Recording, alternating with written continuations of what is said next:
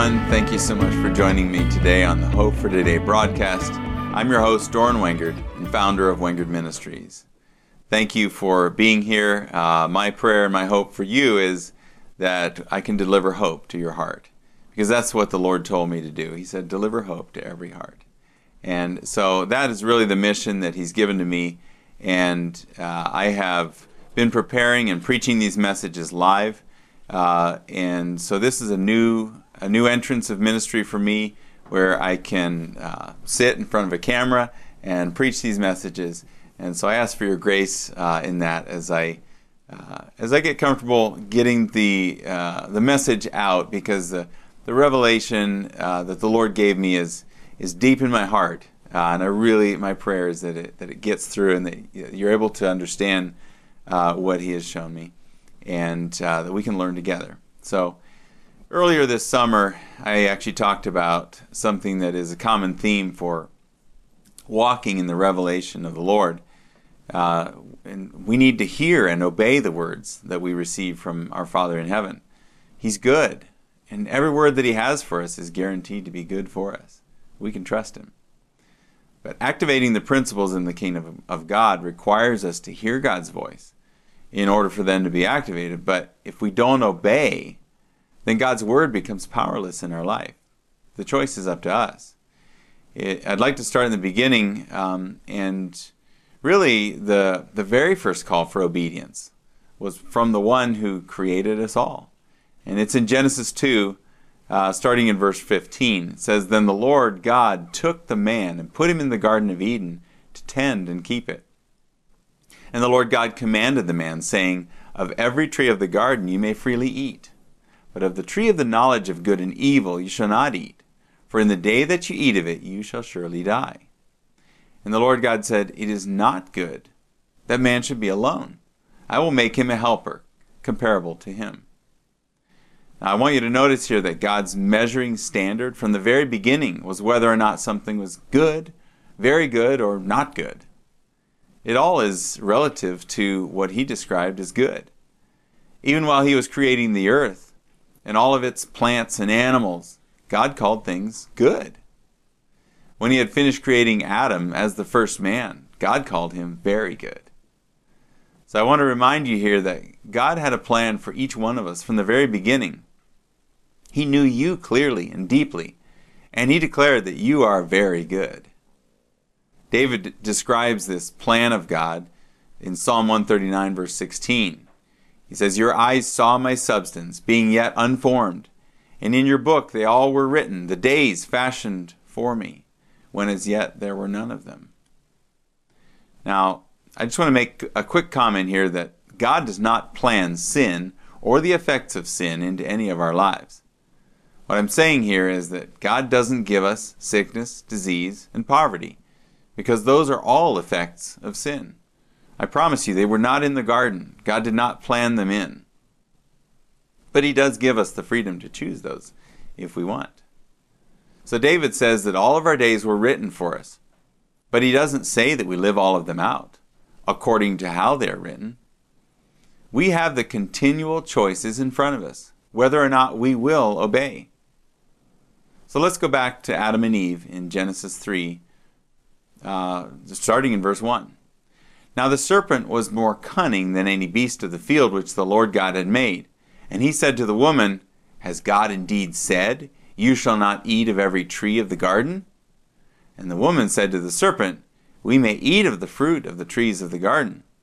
But of the fruit of the tree which is in the midst of the garden, God has said, You shall not eat of it, nor shall you touch it, lest you die. Then the serpent said to the woman, You will not surely die. For God knows that in the day that you eat of it, your eyes will be opened, and you will be like God, knowing good and evil. So when the woman saw that the tree was good for food, and that it was pleasant to the eyes, and a tree desirable to make one wise, she took of its fruit and ate. She also gave it to her husband with her, and he ate." So what was it that caused Adam and Eve to sin? I promise you, God did not write that into their scroll. He did not tell them that they should. He very clearly told them they should not. But I'd say the reason that they sinned is that they questioned the goodness of God. He had given them clear instructions, which would result in good things for them. So many times we find ourselves at the crossroads of whether we will obey the instructions of God or ignore them and do our own thing. Notice in the verses we just read that the serpent very clearly calls God a liar. My interpretation of what he said to Eve is this: God has lied to you. The only thing he said, the thing he said will happen is not going to happen, and furthermore, God is keeping something from you that is very, very good. The idea behind it was not only is God keeping something from you, but even worse, he's keeping the best part for himself. This lie was very cunning in that it invited Adam and Eve to become offended toward the very one who had given them everything they had. Because offense is a very poisonous thing. Had God ever given them a reason not to trust him? How was it so easy for them to go against his word? How could they believe a lie so quickly? In verse 5, the serpent says, "You will be like God." But doesn't Genesis 1:26 and 27 say that God had already made them like God? In fact, it says, "Then God said, 'Let us make man in our image, according to our likeness. Let them have dominion over the fish of the sea, over the birds of the air, over the cattle, over all the earth, and over every creeping thing that creeps on the earth.'" So God created man in his own image. In the image of God, he created him. Male and female, he created them. These verses are very clear. God had already made them like him. He had already given them everything that he had made, including the entire earth. You see, offense is a lie that questions your very identity. When someone does something that you're offended by, I can promise you, the root of it somewhere questions your identity. The Lord told me this a while ago. He said, offense can never be given. It can only be taken. I want to say that again. Offense can never be given. It can only be taken. That's even the way that we describe it when we're speaking about it. We say they took offense at that. I learned this a long time ago, that if I'm not concerned about what people think of me, I'm then free to follow God and obey his every instruction. So now, back to the issue of questioning God's goodness. Isn't that the true test of faith? Are you willing to believe? Am I willing to believe?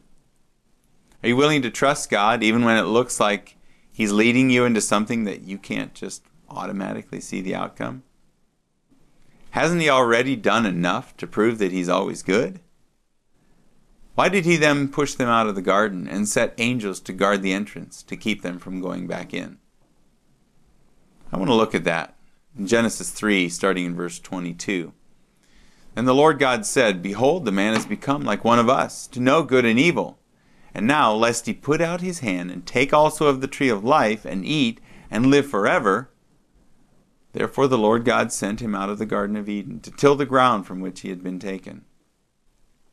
So he drove out the man and placed cherubim at the east of the Garden of Eden, and a flaming sword which turned every way, to guard the way to the tree of life." Have you ever wondered why God had to do that? The Lord has shown that it was because of his great mercy that he didn't allow Adam and Eve to stay in the garden. He's saying in verse 22 that now that they have eaten of the knowledge of good and evil and disobeyed his word, it would be horrible if they would live forever in their sin. Can you imagine living forever with the effects of sin? Their body would decay, but wouldn't be able to die. They would have sickness and cancers and all sorts of things happening in their body. Their life would be a wreck, and yet they wouldn't be able to die. See, the effects of sin take over if there's no restoration, if there's no freedom and healing from it. So this is when God designed a better way. Do you remember earlier today that I said that God never plans for sin? He never writes sin into our stories? Well, that's completely true, for the simple fact that he'd have to go against his own holiness if he would predestine us to sin without our choice. Remember that every time I mention sin, that includes all effects of sin, like sickness, disease, and poverty. God does not predetermine us to be forced to sin, but He has foreknowledge about us. He doesn't make so we have to sin, but He has made a way out of it if we do. If He had rejected Adam and Eve fully, then He would have pushed them out of the garden and never talked to them after that. But we see His mercy is evident all through history as He continually worked to restore mankind. His goal is always to restore us into a right relationship with Him and to get each one of us back to the perfect connection that He had with Adam in the garden. It was through Jesus that a perfect man was able to fulfill what Adam was not.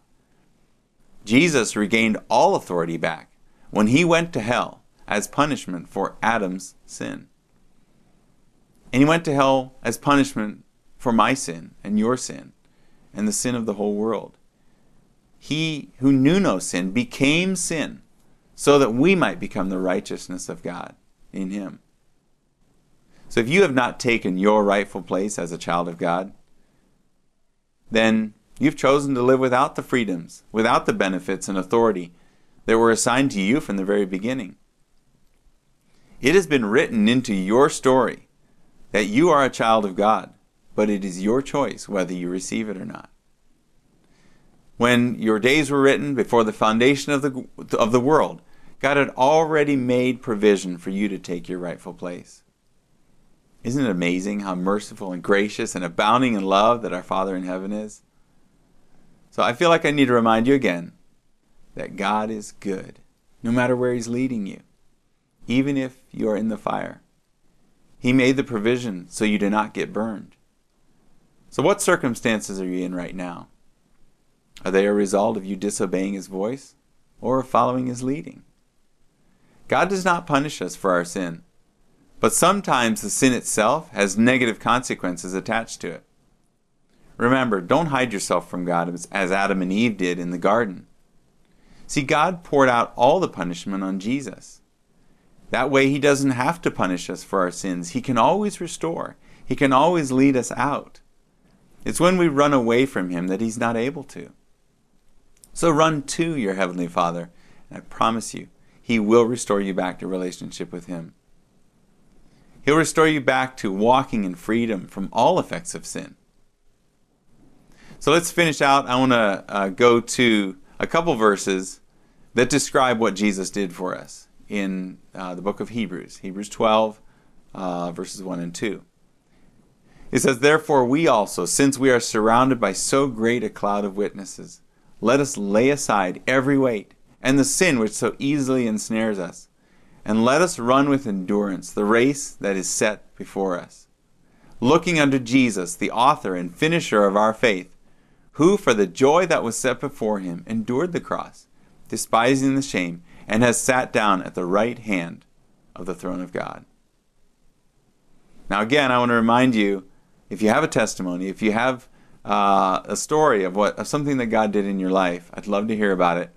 Contact us at wengardministries.org. You can use the contact tab and put your story right in the comments section, and we'll get that. And I'd love to, if you're able, if you're willing, I'd love to share your story. There's so many stories of people that we've been in contact with and that have gotten these teachings and have seen healing in their lives and freedom from the effects of sin. And so I just want to encourage you with that. Don't be discouraged about where you're at. Drawing close to the Father, ask Him, and He will draw you into relationship with Him. Thank you. Be filled with hope. God bless.